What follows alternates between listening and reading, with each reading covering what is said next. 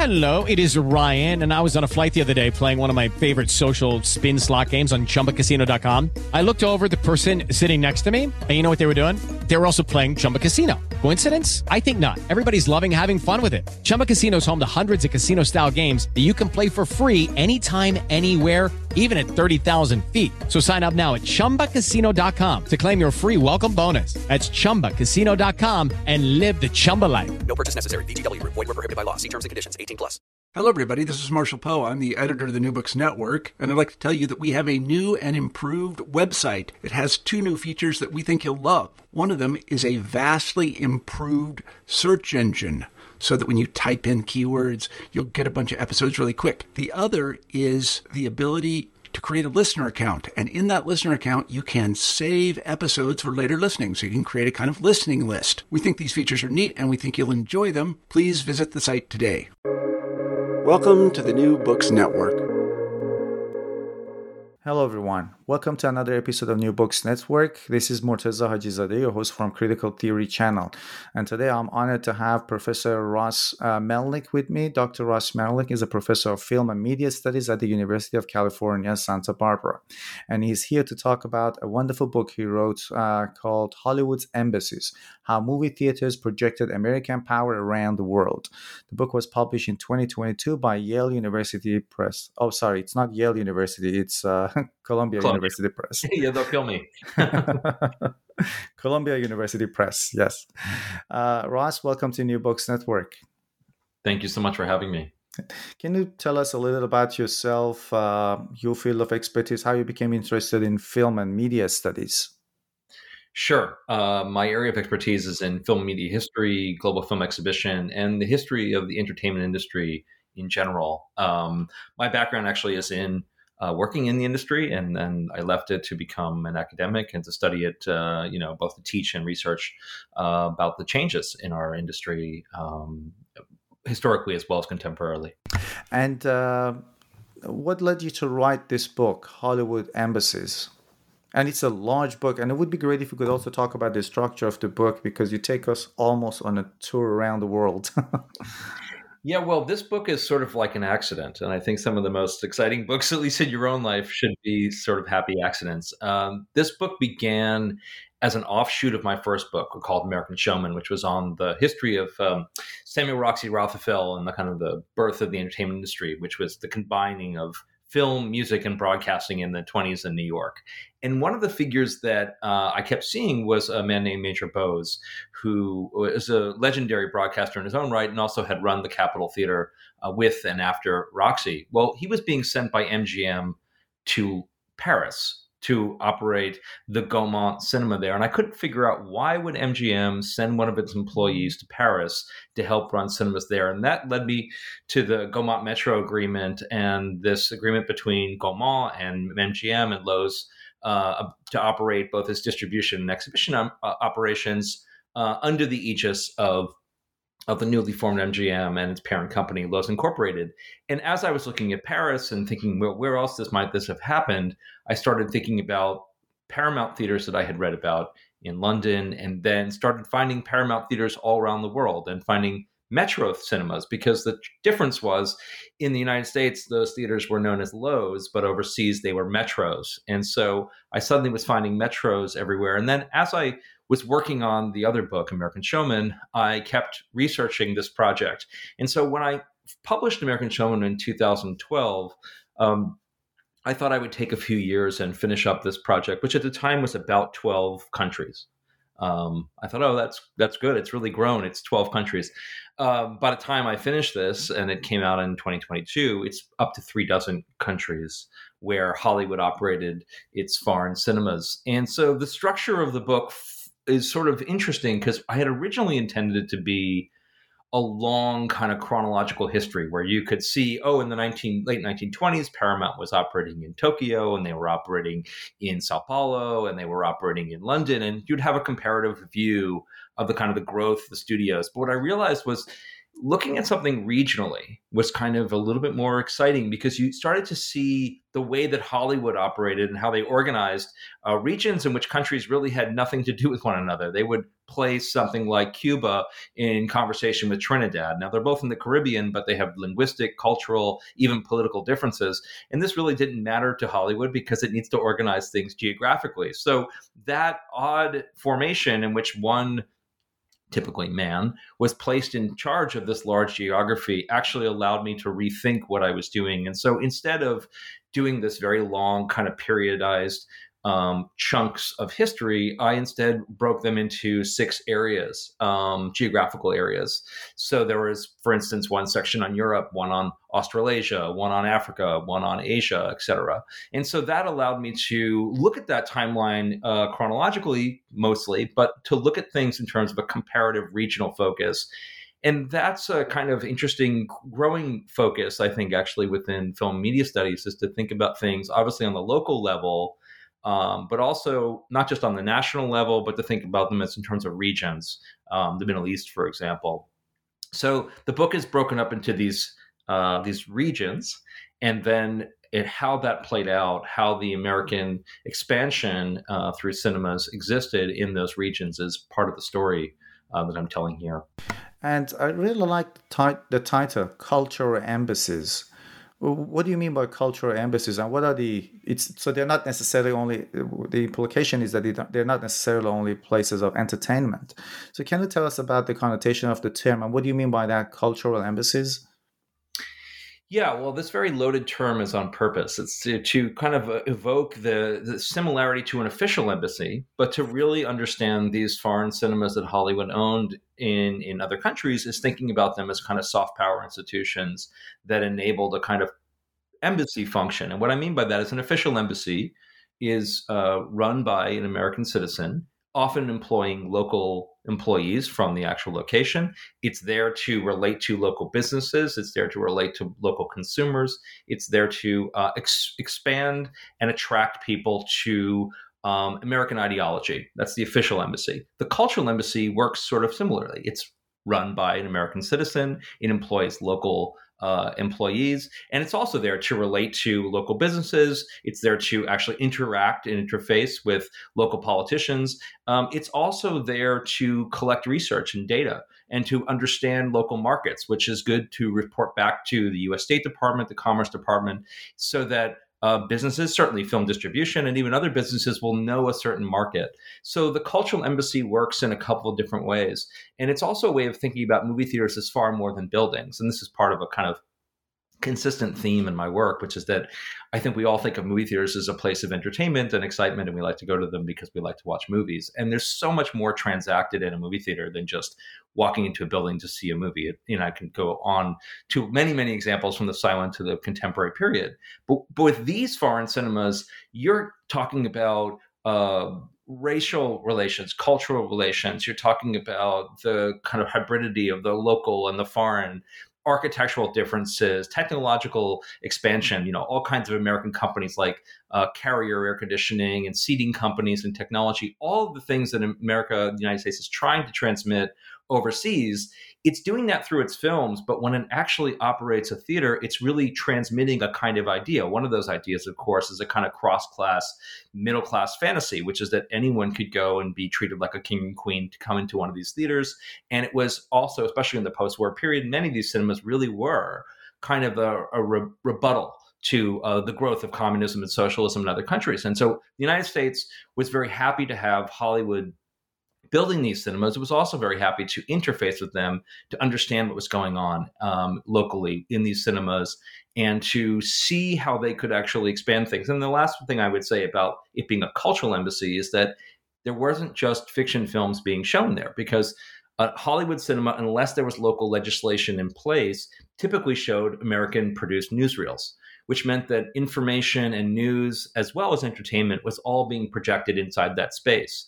And so it was this combination of this kind of entertainment, infotainment, as well as news generation that was happening inside these theaters. So the notion of a movie theater as a cultural embassy is the idea that on the streetscape of a city, you suddenly have a very American brand sitting on the street. And that's well before, McDonald's and Starbucks and many other American chains. This is typically the first American brand existing on a street in an international city. It was a very American operation, and everyone would know that it was an U.S.-owned building, encouraging people to enter into it and have a very American experience. We think that's a very commonplace idea now. If you go into KFC in London, or if you go into, we all are very used to that. You go to Disneyland in Paris, but this is the first time in which a very Americanized branded entertainment arrived to a piece of architecture and encouraged an American experience in a foreign country.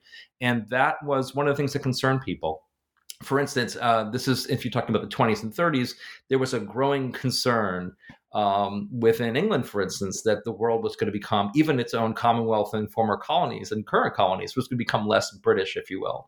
And that America would begin colonizing the mind and colonizing the kind of cultural attractions. And so, again, the cultural embassy functions in a variety of different ways to attract people to the United States technology, ideology, consumerism, and all through bringing people into that movie theater in a very public way on the street, and then bringing them to an environment that would attract, entertain, and convince them that the U.S. method was the one that would bring the greatest value for their entertainment. That was quite interesting, because I always assumed that branding like McDonald's was more or less the same one that kind of spread around the world. But when did this kind of first wave of Hollywood's effort to take over cinemas over the world start? Was it in 1920s? Yeah, this whole period began in the 1920s, and it's not an accident that it happens after World War I, because you have a lot of investment coming in from Wall Street, and part of anyone putting investment into Wall Street is that you're trying to expand a company. You're trying to increase earnings year over year. Well, one of the ways you do that, of course, is through expanding markets. You have to open new markets. And so initially they were opening exchanges and branch offices and foreign offices in other countries. But what they discovered, no surprise, is that not every exhibitor was that happy to have Hollywood films at the rental rates that Hollywood wanted to distribute them. And so as they went into more and more markets where there was local competition and local domination, those exhibitors would try to exact much better rental rates for themselves. And Hollywood would sort of realize that if you go into a place where you need access, one of the best ways to create kind of quote unquote first run releases, or at least a premiere run of your film in a foreign market, is to own the theater yourself. You don't have to negotiate with a local exhibitor to make sure you have the first run of Ben-Hur for 6 weeks. You can own your own building. You can then advertise that film for 6 weeks yourself. You can say Ben-Hur will be for 6 weeks. And that's where another term that I use in the book is sort of important. I use this term shop window. And the shop window is this British trade journal kind of nomenclature, which essentially means what it sounds like, which is that essentially you are presenting the film in the way in which the studio wants it to be presented. So in this case, if you have a shop window that's in London, that would be the Plaza for Paramount, or it'd be the Empire for MGM. They wanted to advertise to, obviously, London. This is the best way to see this film. This is the premiere presentation of this, and they wanted to do a variety of different kinds of influences. One is you want to influence people in London that this is the best place to see it. You want to basically demonstrate that higher ticket prices and a higher class of entertainment will be a better result for local exhibitors, which is intended to push ticket prices higher. It's also intended to bring people from Leeds and Liverpool and Birmingham to come to London to see how MGM actually presented that film at the Empire. So that it was there to influence, again, a broad range of the industry. And it was there, of course, to attract local moviegoers to a premiere MGM experience. So it presented, again, like a kind of shop window. This was the sort of the mannequin in the window. This is the premiere presentation. And the other thing that's really interesting about it is we're talking about prints, 35 millimeter prints. We're not talking about digital. So one of the things you got by going to the Empire to see Ben-Hur, well, actually, it's a little early, but let's say we're going to see for Wizard of Oz, is that you're seeing it before it has scratches, because it's the first time that print gets screened. That print then gets to go to the next theater, and then the next theater, and the next theater. So one of the things is about the sort of run system is the premiere presentation of these films also meant not just the best projection, sound, and lighting, and everything else inside the theater, but it was also about the fact that the film was still in premiere presentation shape. It had just come from their own distribution offices in England. So there's all this kind of ways that it's wrapped up in this in terms of what that first look was all about. And let's talk about England. So how did Paramount's expansion of cinemas in Birmingham fare? How did it go? I think there was a lot of backlash there against them. Yeah, so I mean, the funny thing about the shop window policy was that it came in actually as a result of what happened in Birmingham, which is namely that Paramount opened the Plaza, and then MGM had the Empire. But after Paramount opened the Plaza, they got designs, as they did in the United States, on expanding to other cities throughout England. And as an important English-speaking market, they wanted to have theaters in other cities. So they leased the Scala from a man named Saul Levy in 1926 in Birmingham, and they thought this will be fine. We'll have 2 cinemas here, and I'm sure they expected to go on to other cities. What they discovered was the National Trade Organization, the Cinematographic Exhibitors Association, was outraged because American films were already dominating British cinemas, but the one thing they didn't want to lose was the British cinemas themselves. And so they felt that this was the bridge too far, or the final bridge, if you will, which is that if American films are going to take over the screens, if American companies are going to actually begin to buy up, lease, operate cinemas throughout the country, local competition would be destroyed. Inevitably, the British cinema industry would be wiped off the map. And so what they decided to do was to boycott Paramount. So the trade organization said, we will effectively, across the country, not show another Paramount film until you return that lease to Saul Levy and get out of the exhibition business. You can have the Plaza, that's your shop window, but you cannot take over the rest of the country. And so that was a real line in the sand. And it was an important moment in this whole expansion, which was an attempt by local exhibitors to push back against what Hollywood wanted to do. And so Paramount did. They relented because obviously it was far more important for them to have distribution of their films than it was to operate cinemas. So they gave back those cinemas, and they returned to a largely distribution-only plan. I will say that in the 30s, Paramount eventually built opulent cinemas throughout England, typically one in each city as their own kind of shop windows, at Leeds and Liverpool and Manchester, et cetera. But for the moment, that was a real kind of moment where I think Hollywood understood that there's going to be pushback. And they would find that actually over the next, almost 90 years of operation in international markets, which was that some people were very excited to have Hollywood come in, and some people were really, really furious, and especially local exhibitors who were always concerned about competition from much better heeled companies, which were all supported in most cases from either Wall Street financing or from being publicly traded companies with seemingly unending amount of money. So that was a moment. So that enabled them sort of retrench. And so Paramount and MGM, underneath its parent company Loews, they kept with this shop window model. They would open one in Tokyo and one in Sao Paulo, and maybe one in Buenos Aires. It was 20th Century Fox, honestly, that had a very different idea.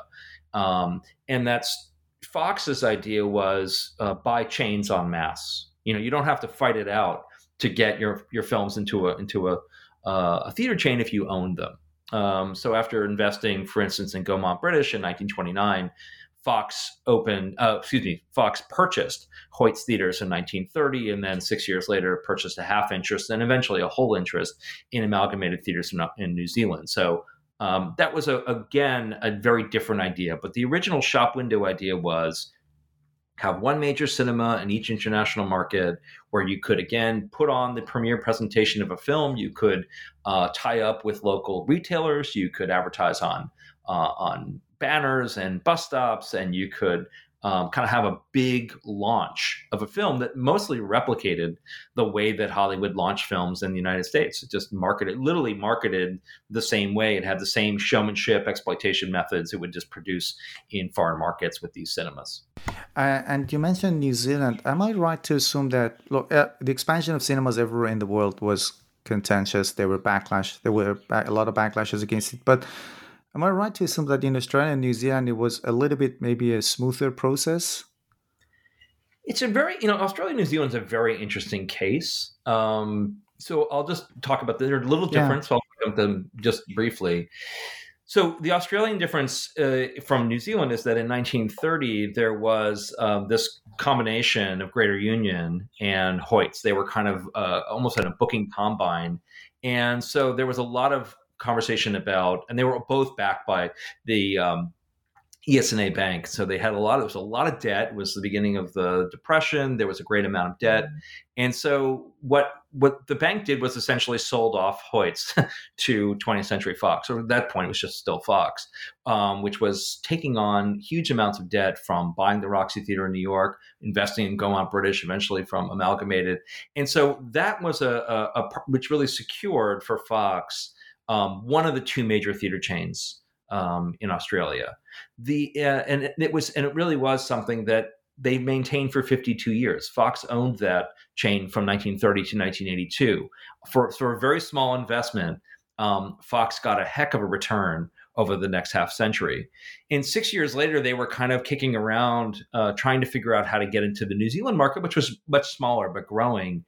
And the Mutabys, which were an immigrant family that was looking for a way to kind of push its way into the market. It had been a small company, but with Fox's money and with the guaranteed distribution of Fox Films, Amalgamated Theaters became a major market, a major player in the New Zealand market, especially around Auckland. So that was a big deal for them. And so that sort of sewed up, if you will, half a century of Fox having one of two major theater chains in both of these countries for literally half a century. And so what that did was, and you were asking about sort of pushback, yes and no. So the part of the issue is that obviously there was a great sense of being a kind of British Commonwealth and a sort of a large amount of wanting to have a certain kind of British pride, right, in terms of the films that were coming in. But there was also a massive amount of excitement about Hollywood films. And so people were, on one hand, not that excited about having the U.S., quote unquote, invasion into these markets. On the other hand, Hollywood was ascendant in the 1930s, especially with the coming of sound. And so there wasn't a tremendous sense of, a kind of xenophobia about Hollywood's presence. And so Hoyts then did something very tricky, which was essentially to kind of act like Fox didn't exist. Hoyts would still advertise itself essentially as an Australian exhibition chain, even though it was principally owned by a U.S. company. And Amalgamated was a little bit better off that way, that for many years they were still 50% owned by a well-known New Zealand family, and therefore they could have a local New Zealand presence, especially when there were questions from either the government offices or questions from the trade organizations. They would say, no, we're a New Zealand company. And in truth, the Mutabay family worked throughout the time. So even when the purchase came in 1936, and then later when Fox took a whole 100% ownership of Amalgamated, the Mutabay family was employed. So there was a kind of consistency. And the same with Australia, with the Turnbulls, Ernest and Dale Turnbull. You sort of have familial presence. And I think it gave a kind of a local face, if you will, to an otherwise very American story of how exhibition expanded. And I think the other thing that's worth noting is that when there began to be a turn towards the excitement about New Zealand filmmakers and Australian filmmakers in the 70s and 80s, that was fine because Hollywood had already established itself in terms of distribution. I think one of the things it really wanted to do was, and I think you can kind of see it, Fox pledged a lot to play Australian-made films, and then Hoyts really didn't. And so it really was about establishing another important market for Hollywood in both of these areas, and principally here, of course, for Fox. Latin America, that was one of the most interesting chapters of the book. You talk about labor issues there. You talk about Cuba. So let's talk about Latin America a little bit. You make the point that these new establishments sort of exploit the cheap labor that was available there. So can you talk about how that expansion of Hollywood into Latin America worked? And then we'll talk about Cuba a little bit as well, because you talk about this Warner and Paramount's entering Cuba. What happened to them after the Cuban Revolution? Well, let me start with the Cuban example is really fascinating. And I'll say if you want even larger expansion on this sort of phenomenon, I would look at Megan Feeney's book on Hollywood and Cuba. But in terms of the theaters, I think what's interesting is that Hollywood had its eyes on Havana from the 1920s and 30s. You know, Warner Brothers had been trying to build cinemas there since the late 20s, and there's no surprise that there was a lot of interest in U.S. investment in Cuba during that period. It wasn't until the 40s, though, that Paramount really was able to establish a theater chain that ran across Havana and Camagüey, and was able to establish a theater chain in Cuba. And that's one piece of this, and that was part of Paramount's other interests and investments as well in places like Jamaica. So it was not just interested in, Spanish language parts of the Caribbean, but was actually interested in English, language parts of the Caribbean. And again, I was mentioning about this sort of the way that Hollywood organized itself geographically and regionally. The interesting thing about labor with Cuba, of course, is that labor was very regulated. In a moment where you had a lot of union strife and a lot of interest in labor unions and pushing back against these things, Warner Brothers, when it built its first theater there, the Warner Theater at the famous Radio Centro, it discovered that you couldn't really control labor practices very well. And this is something that I'm sure Hollywood enjoyed in foreign markets, was the ability to hire and fire and set prices however they wanted. Cuba's Ministry of Labor was very highly regulated, and you had to seek relief if you wanted to fire employees, even if they were caught cheating, if they were caught stealing. And so in many cases, they would be then subject to inquiries within the Ministry of Labor. So yeah, it was a very complex market, no doubt, no question, that Hollywood's entrance into Cuba was troubled because the political system in Cuba was changing so often. And there was always regime change. There was always even change within labor laws. The unions were having battles, sometimes even with each other. And then the other thing that was happening, of course, is the revolution. And so Warner Brothers was not active in Cuba for very long. Their beautiful cinema, which is now the Cineara, they were there for only a few years. And so by the time the revolution came, Warner Brothers had pulled out of that cinema. And so it was a short-lived foray. And that's sort of the interesting thing about the book, which is that this phenomenon, in some cases I just mentioned, there were countries where Fox could exist for 52 years, and there were other countries where they could exist for 2. It just depended. And that's what's so interesting, and yet was incredibly challenging to figure out how to put this book together, was the incredible differences from market to market, from theater to theater. And I think that's kind of the thing that's interesting about the book. People often ask me, well, what was the overarching strategy for Hollywood? And it's like, well, there wasn't one. I mean, the strategy was expansion, but every single market and every single period required different kinds of calculations. And so sometimes it was, again, like with Fox, buy chains en masse. Sometimes with MGM and Paramount, build one cinema only. And sometimes it was to ride out political storms. And sometimes it was to ride right into them. And did they stay in Cuba after the revolution? No, they did not. And none of the Hollywood majors did either. No, that was definitely not something they did. It all ran under CAIC after that. The cinemas, everything was regulated, distribution and exhibition. But it's part of the sort of, I think I referred to that section as Hollywood's Caribbean dreams. It had these ideas about what it wanted to do in Jamaica, and certainly what it wanted to do in Cuba. And Cuba was probably one of the more disappointing, because at one point, even Loews MGM was going to build this huge office building for all of the Hollywood studios to operate inside. It was going to have this massive theater chain connected to it. It never got built. Egypt is another one of those complicated areas where they had a lot of dreams and not all of them came to fruition. Same thing, political. I mean, a lot of this, and this is sort of goes back to the conversation about what cultural embassy and what is the meaning of these buildings is that you place a building like this in a moment of philo-Americanism and people flock to it and they love it. You place a building like this in the middle of anti-Western, anti-American kind of ideas, and it's the number one target. It's the most visible expression of American cultural expansion and even industrial expansion on your street. Speaking of Egypt, let's talk about the Middle East. I'm from Iran myself, and I was really hoping to find something.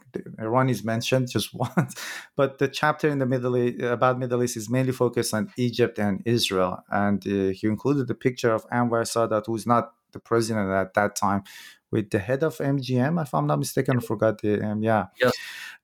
So. And you just said it that sometimes you put a symbol of American imperialism or American cultural domination in an area which has these anti-American sentiments, and obviously Egypt is one example. So can you talk about that place? What was this anti-Western backlash against Cairo? But I just found it fascinating when you said that the Egyptian nationalism actually was a blessing, or they helped Hollywood's expansion. So it would be great if we could talk about these issues. Sure. And by the way, sorry there wasn't more on Iran. No worries. Hollywood didn't build any cinemas in Iran. I had a very clear, the book is like a clear mandate for me. If Hollywood owned it, built it, or leased it, it's in the book. If they distributed films to it, if it was their key cinema, but they didn't own it, build it, or lease it, it's not there. So there are even countries where there are theaters called like the Paramount Theater, and yet it's not owned by Paramount, never was owned by Paramount. Not in the book, because it really was a clear distinction for me. I don't know about you, but I'm very busy and I don't have a lot of time to cook. That's why I subscribe to Factor. Eating better is easy with Factor's delicious, ready-to-eat meals. Every fresh, never frozen meal is chef-crafted, dietitian approved, and ready to go in just 2 minutes. You'll have over 35 different options to choose from every week, including Calorie Smart, Protein Plus, and Keto. These are 2-minute meals. Factor meals are ready to eat and heat, so there's no prepping, cooking, or cleanup needed. They're flexible for your schedule. Get as much or as little as you need by choosing your meals every week. Factor is the perfect solution if you're looking for fast, premium options with no cooking required. Sign up and save. We've done the math, and this is important. Factor is less expensive than takeout, and every meal is dietitian approved to be nutritious and delicious. Head to factormeals.com/NBN50 and use code NBN50 to get 50% off. That's code NBN50 at factormeals.com/NBN50 to get 50% off. Quite very interesting you just mentioned. I live in Shiraz, which is a city in south part. I used to live there, which is a city in south parts of Iran. And when I was a kid, I always used to go to my father's shop. And my father's shop is close to an intersection called Paramount. And there used to be a cinema there. I'm sure it wasn't American owned, but American cinema was quite popular there. And I never ever thought about that until now that you just mentioned it. There was a cinema. The intersection is called Paramount, but after the revolution, that cinema turned into a mosque. And I kind of have memories of that place when I was about 8 or 9 years old, but that mosque was just closed down. But it was a mosque, it wasn't a cinema. But you could see the big wall where they used to put the posters, and but instead of a poster, you had the name of a prophet or something on top of there. Yeah, but sorry, I interrupted you. Just had to say this. No. Well, I mean, and it's funny too, because just as an aside, I mean, it's such an interesting history between movie theaters and churches and mosques and synagogues, because they are literally referred to as the temple of the motion picture, and they are organized like a traditional church, which is that you have these kind of these sort of pews, and then you have this thing you look up to in a kind of like beatific. And a lot of people theater organists often came from churches, and architects sometimes did both. And so there's a very interesting connection, and it's also a complicated connection point. But yeah, and Hamid Nafisi writes a really there's this amazing article about the revolution and the switch from all those movie theaters to something else.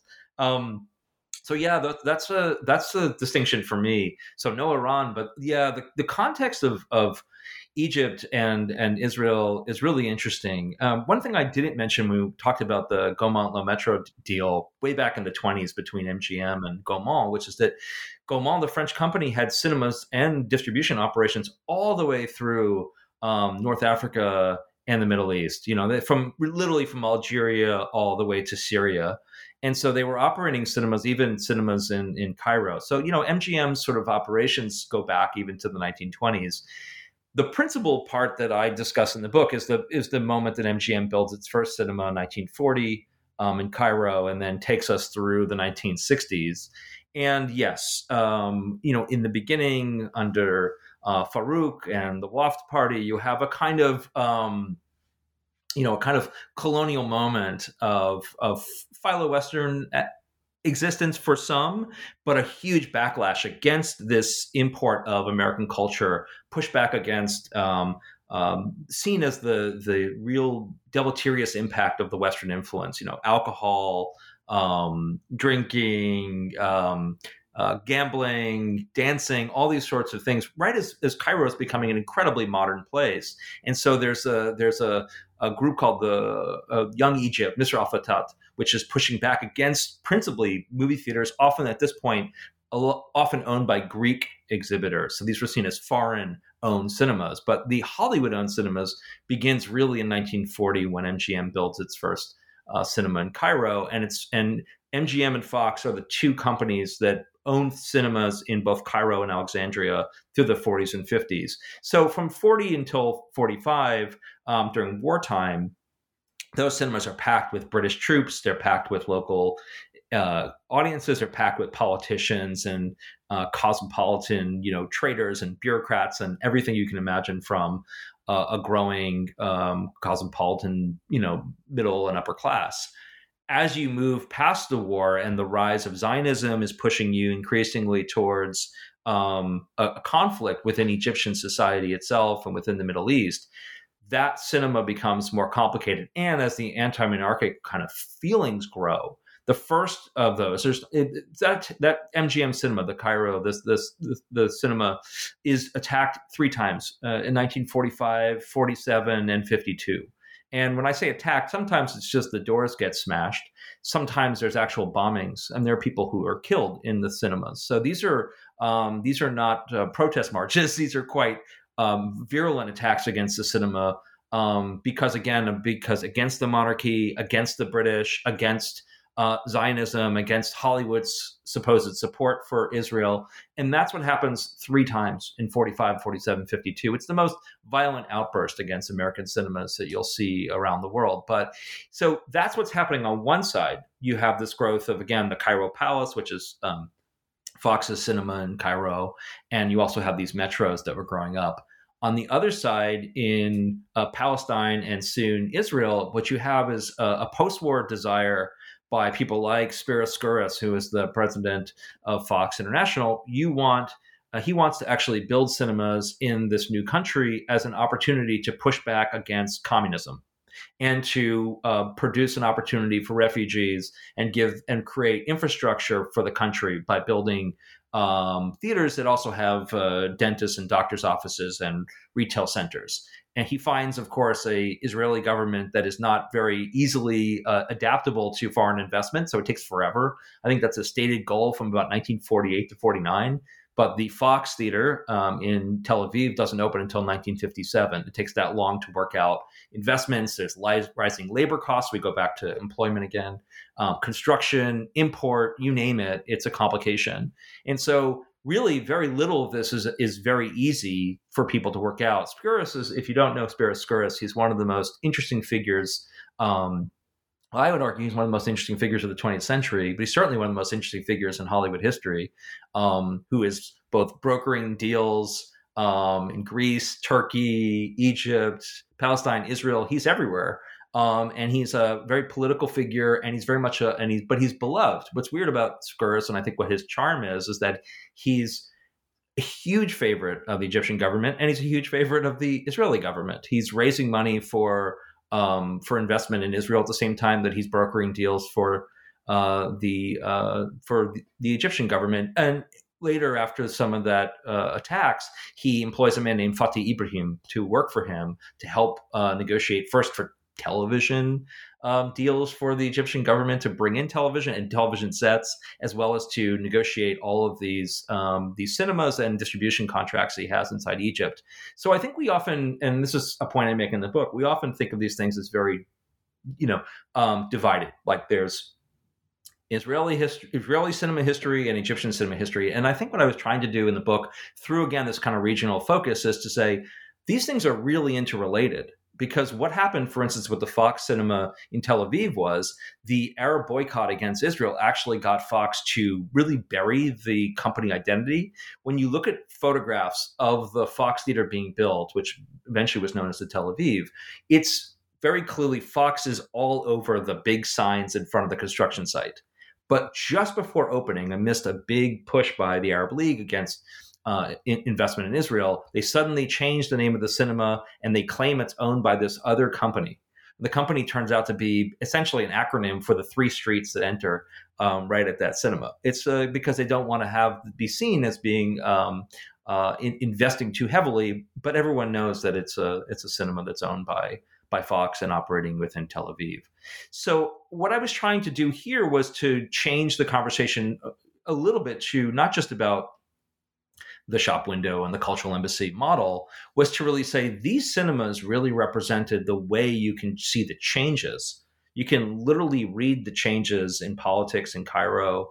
You could see the changes against sort of thinking about the United States in the Middle East, about Hollywood, support for Israel, and also about a growing suspicion about Hollywood executives in amongst the critiques and eventually even those attacks and on the cinemas themselves. So I actually thought this one piece of research, which was complicated, was really a fascinating way to think about how to read the Middle East in terms of its own film history. And your last question was, how did nationalizing Egyptian cinema actually benefit Hollywood? And that's a really interesting point, which I was surprised to find.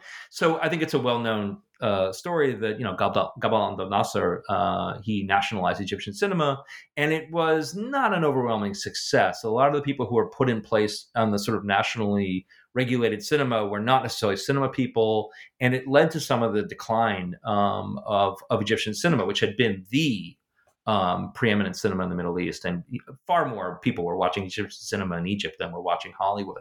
But it had an impact on the quality and the number of films that were being made in Egypt. But what was happening behind the scenes was there were a lot of new cinemas being built in Egypt, and some of those cinemas were actually being Fox was being essentially given those cinemas to operate by the Nasser government. And so you end up with a kind of a strange story that you'd think that nationalization would be bad for Hollywood, but in fact was actually giving additional outlets for Fox to operate, and was also kind of declining in industry, which is why many people, obviously distributors, moved to Beirut, and why the industry began shifting eastward.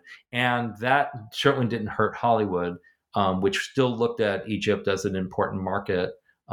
Because it was. And how about Israel? Israel also used cinema to combat socialism and communism.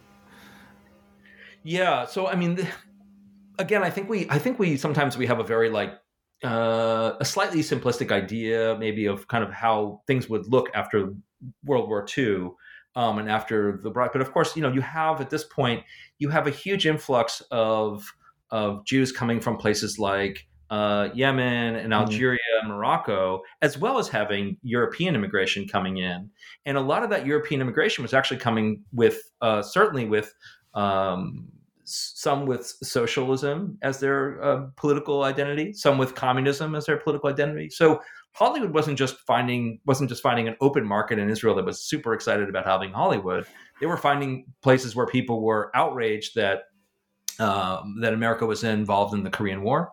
They were finding American foreign policy to be negative. They were, and because they were sometimes communists, so they were absolutely opposed to American ideology, certainly from its cinemas. So again, what Skouras and others sort of decided was that the more of these outlets we build, and the more newsreels and movies we get out into the world in this direction, the more we can transmit the values of American democracy, consumer culture, push back against, the growth of the Soviet Union, which had its own designs on influence in Egypt and Israel and all these other places. And you see that in the African continent too, which was also part of what Hollywood was doing down there.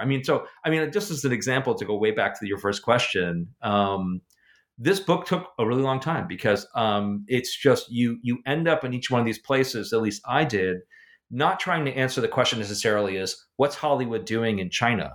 The question is, what is China doing to Hollywood, and how does Hollywood try to navigate its way through what China is up to in this period? And that shifts all the time.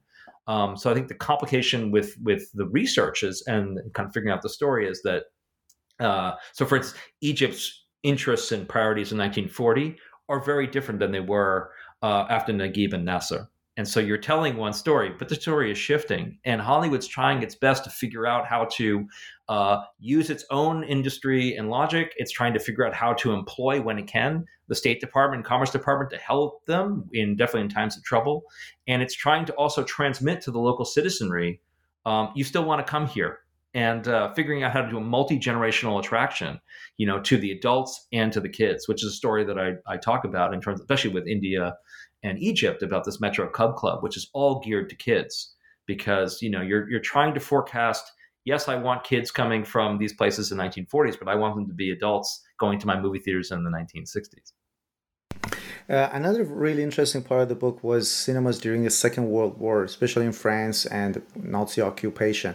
And I find it quite fascinating that these cinemas were also used as a base for French resistance. So it would be great if you could talk about that aspect of the book. Yeah, so I mean, sometimes it was I would take every now and then a slight detour from the book because I think it's inevitable you find some kind of incredible narratives. One of those was of the Paramount, which was the main movie house that Paramount built in Paris in 1927.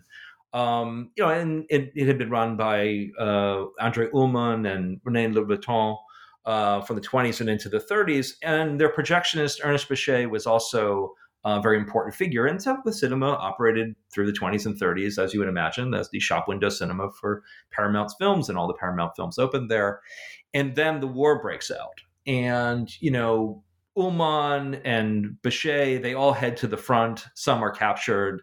Eventually, they all return to the Paramount. And at that point, it's a Nazi-occupied Paris. And the Paramount becomes a location of a small cell of an underground operation, which is taking parachuters coming in off of the rooftops and transmitting mail. And what happens over the next few years is that this is all being done clandestinely, without the Nazi occupation understanding that this is happening within the cinema. Paramount loses all contact with the Paramount. So it's a strange thing that Paramount is no longer run by the Paramount. And actually in Paramount's own international news, they talk about, we've lost contact with our friends and colleagues. We don't know what's happening to them. We hope they're safe.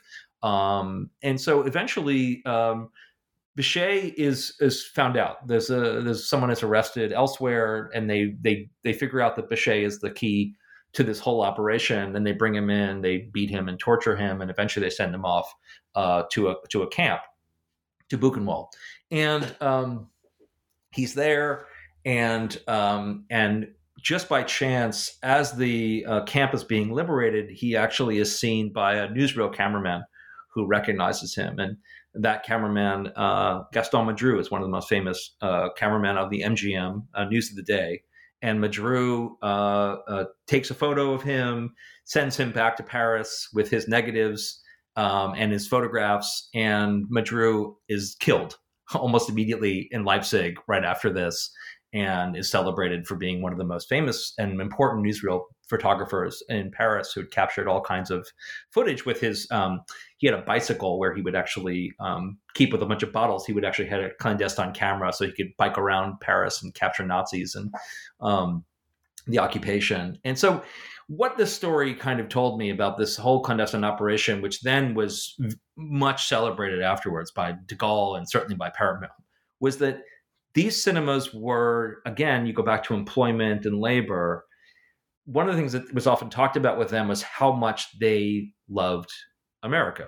And they loved, not just because America was employing them or because they were part of this international operation. So you have these employees who are French, but they are almost quasi-American because of the way that they work every single day for an American company, with American operations and American films. And so that underground operation was really a kind of, I think, for me, a kind of consecration of the idea that the cultural embassy has these people who work underneath, the American operation, but they are part of the foreign operations of Hollywood staff. And the other piece about the World War II is really how much these cinemas were kind of battlegrounds themselves. And so if you're down in Brazil, you're looking at UFA, the German film company. UFA is trying to establish cinemas so that it can show Nazi newsreels and Nazi films. You have Hollywood films there to show Hollywood newsreels and Hollywood films. And so exhibition and movie theaters become yet another way in which the kind of ideological struggles are being battled out. Now, we often talk about, yes, of course, these films were distributed here and distributed there, but in fact, what I think is kind of important sometimes about looking at exhibition, when you look at a specific movie theater, is actually where it was transmitted, not a kind of theoretical idea of they distributed that film to France. Like, it actually went to this theater. It was actually in that neighborhood, and that neighborhood had a number of French, German, Jews, you name it. So you actually can kind of understand the context of distribution of these kinds of things. Or if you knew, for instance, that the MGM newsreel was always going to be seen by the king, because the King Farouk, for instance, would always come to see. We had a special chair they would bring in for him, and so the king would always have a special chair. It gave you a sense that there was some impact of what was going on, and that impact was happening in this kind of granular level at a specific movie theater. And I think all these anecdotes kind of give you a kind of tapestry of a huge history we still don't know much about. And I would love to tell you that my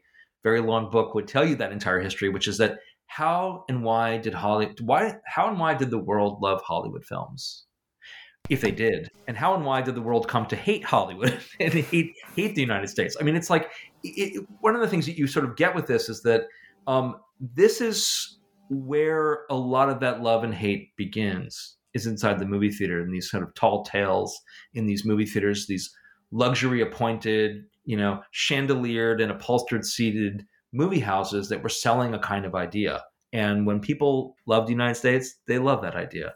And when they began to hate their own government, especially if that government was in league with the United States, these movie theaters were these were dens of sin and oppression. And I think that's why they're so interesting to look at, and what Hollywood thought it could do by operating them. And when you were speaking about cinemas being used as a resistance base, I was reminded of, there were, I guess, movies about this. I was reminded of Truffaut's famous movie, Last Metro, where who was the actress? I forgot. She was a huge icon anyway. Yeah, that she was operating this cinema, but at the same time, people were hiding in the basement. And I guess her husband was also like a resistance fighter, was hiding in the basement. How about China? The situation in China is also very interesting. How did Chinese Revolution affect American cinemas there? And how does this relationship work these days? Because still there are, I guess, American-owned cinemas operating there. Well, the Chinese example is one of the more interesting. I mean, I think they're all interesting because all these countries are so fascinating, and Hollywood's interest in them is as well. But the Chinese example goes all the way back to the 1930s, when MGM again was operating, cooperating the Roxy in Shanghai, and then after World War II, it came back and began to operate fully the Roxy in Shanghai, and actually began to build its own cinemas, which never actually happened. And the problem for MGM and for Hollywood was, of course, the revolution, right? So the Chinese Revolution comes, and that's the end of Hollywood. Literally, Hollywood films were not really legally distributed in China for the most part, from 1950 to about, the 1999, the World Trade Organization agreements, because even though there was some beginning of that happening in the 1990s with Warner Brothers, which had worked out a few deals, there was an absolute kind of blackout of Hollywood distribution and exhibition, of course, in China during that period. The post WTO moment in the 2000s, and I imagine that's what you're asking about principally, is how did this more current moment work? There was one of the most important and famous exhibitors in U.S. history, Salah Hassanin, who used to run United Artists Theaters and actually started his career in Egypt, actually working for Fox, and then came to the United States. He was the first person to run a company called Warner Brothers International Theaters, which began in 1987. And Warner Brothers International Theaters had a very smart idea. The idea was, we have a number of markets which need higher prices. We have a number of markets which need more Hollywood films. We have a number of markets that are going to be opening up in the kind of what people could see was going to be a post-Cold War moment. And we need to partner with local exhibitors, and we will have a global chain of Warner Brothers theaters, profiting from our branding, profiting from our technology, our management know-how, and all of the usual kind of salesmanship, if you will, of Hollywood exhibition. And Warner Brothers International Theaters under Hassanin and then eventually under Millard Oaks moved into China in the late 1990s as the Chinese market began opening. And the Chinese market desperately, desperately needed movie theaters. So many theaters in the 80s and 90s were closed down and torn down because they were subpar, because they had gone out of favor. And the Chinese government, along with its huge, massive rise in economy, wanted to use movie theaters as a way to essentially establish a new vitality, and also to basically say, we've arrived. We have large malls, we have large real estate development complexes, and we have a large middle class, and a middle class goes to the movies. And so companies like Dalian Wanda worked with Warner Brothers to build cinemas in large retail complexes in Guangzhou to Shanghai, Beijing, you name it. So in smaller cities, bigger cities, second-tier cities, there were cinemas growing everywhere with the Warner Brothers branding. And that included both Daffy Duck and Humphrey Bogart mixed with local Chinese stars and Chinese stardom. So this was worked very well in the beginning because because Warner Brothers was very excited about this. It actually moved its headquarters and moved its design headquarters to China. It had sort of thrown all in for China. And then the Chinese government, for reasons that have never exactly been stated officially, changed its ideas about how much principal investment. This is very key. Warner Brothers was always supposed to be a minority investor, so let's say like 49%. And then they suddenly were granted the ability to have a controlling interest in their own stake in China. And something happened and they changed that idea. When they changed the idea that Warner Brothers would always sort of be in second position at companies and theaters with its own name, they pulled out. They sold the cinema chain. They moved out of China. Other companies have stayed in. So one thing that's important to know is that while Warner Brothers pulled out, IMAX, a Canadian company, has maintained its presence and continued to grow in China. CJCGV, a Korean company, they're still very well placed throughout China.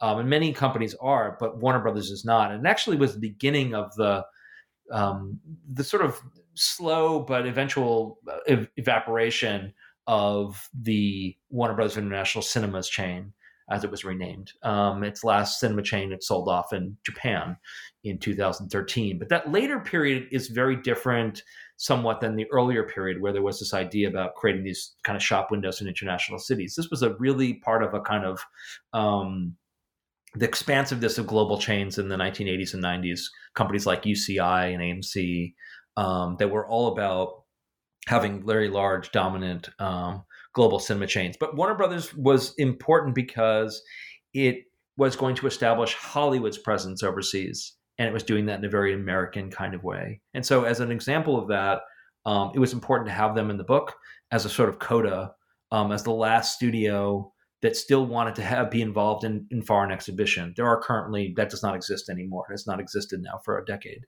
And I don't actually imagine it ever will again. I'm sure at some point someone picks up this podcast in 40 years, they'll think I was insane when they find out that, the 3,000 cinemas of Paramount around the world would laugh at my estimation. But it's unlikely that studios will get involved in foreign exhibition again. But you can never say never in this crazy business. Before ending this conversation, is there any other book or project you're currently working on? Yeah.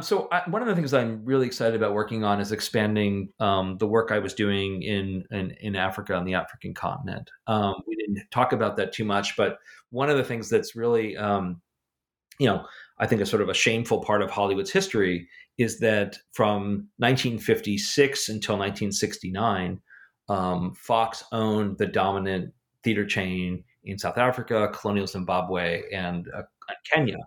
And those were all racially segregated cinemas. And so I looked at a lot of the operations in various places on the African continent, again, from those three countries, and into West Africa, as well as in places like Ethiopia. And so I'd like to begin, one of the things I'm working on right now is actually expanding my examination of Hollywood's operations in Africa beyond just exhibition, but thinking about location shooting, distribution, TV. What has the continent been, especially in the sub-Saharan context? What has the continent meant to Hollywood? What were those interests? And there are a number of amazing scholars who work in this area, like Laura Fair and James Burns and Charles Ambler and so many others. And I hope to sort of lean on their shoulders as I try to look around for some of the pieces of the story that I wasn't able to put into this book, but I think are really fascinating and tell us something about investment on the continent, especially now when Chinese investment is so ascendant. I think it's kind of interesting to think about an historical investment in the continent and the differences between the kind of geopolitical moment of the 20th century and the moment of the 21st. Thank you very much, Ross, for taking the time to talk to us. Absolutely enjoyed this conversation, and I strongly encourage our audience to pick up the book. The good thing about the book is that it's kind of geographically organized, so you can look at the areas that you're interested in. For example, I was interested really in the Middle East, and also lived for some time in New Zealand and Australia. So they were my favorite chapters to know what happened in those areas. So thank you very much for your time. It was my pleasure. Thanks so much for having me.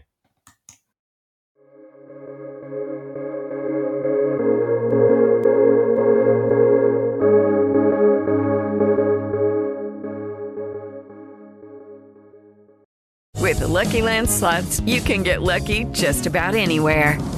This is your captain speaking. We've got clear runway and the weather's fine, but we're just going to circle up here a while and get lucky. No, nothing like that. It's just these cash prizes add up quick. So I suggest you sit back, keep your tray table upright, and start getting lucky. Play for free at LuckyLandSlots.com. Are you feeling lucky? No purchase necessary. Void where prohibited by law. 18+ terms and conditions apply. See website for details.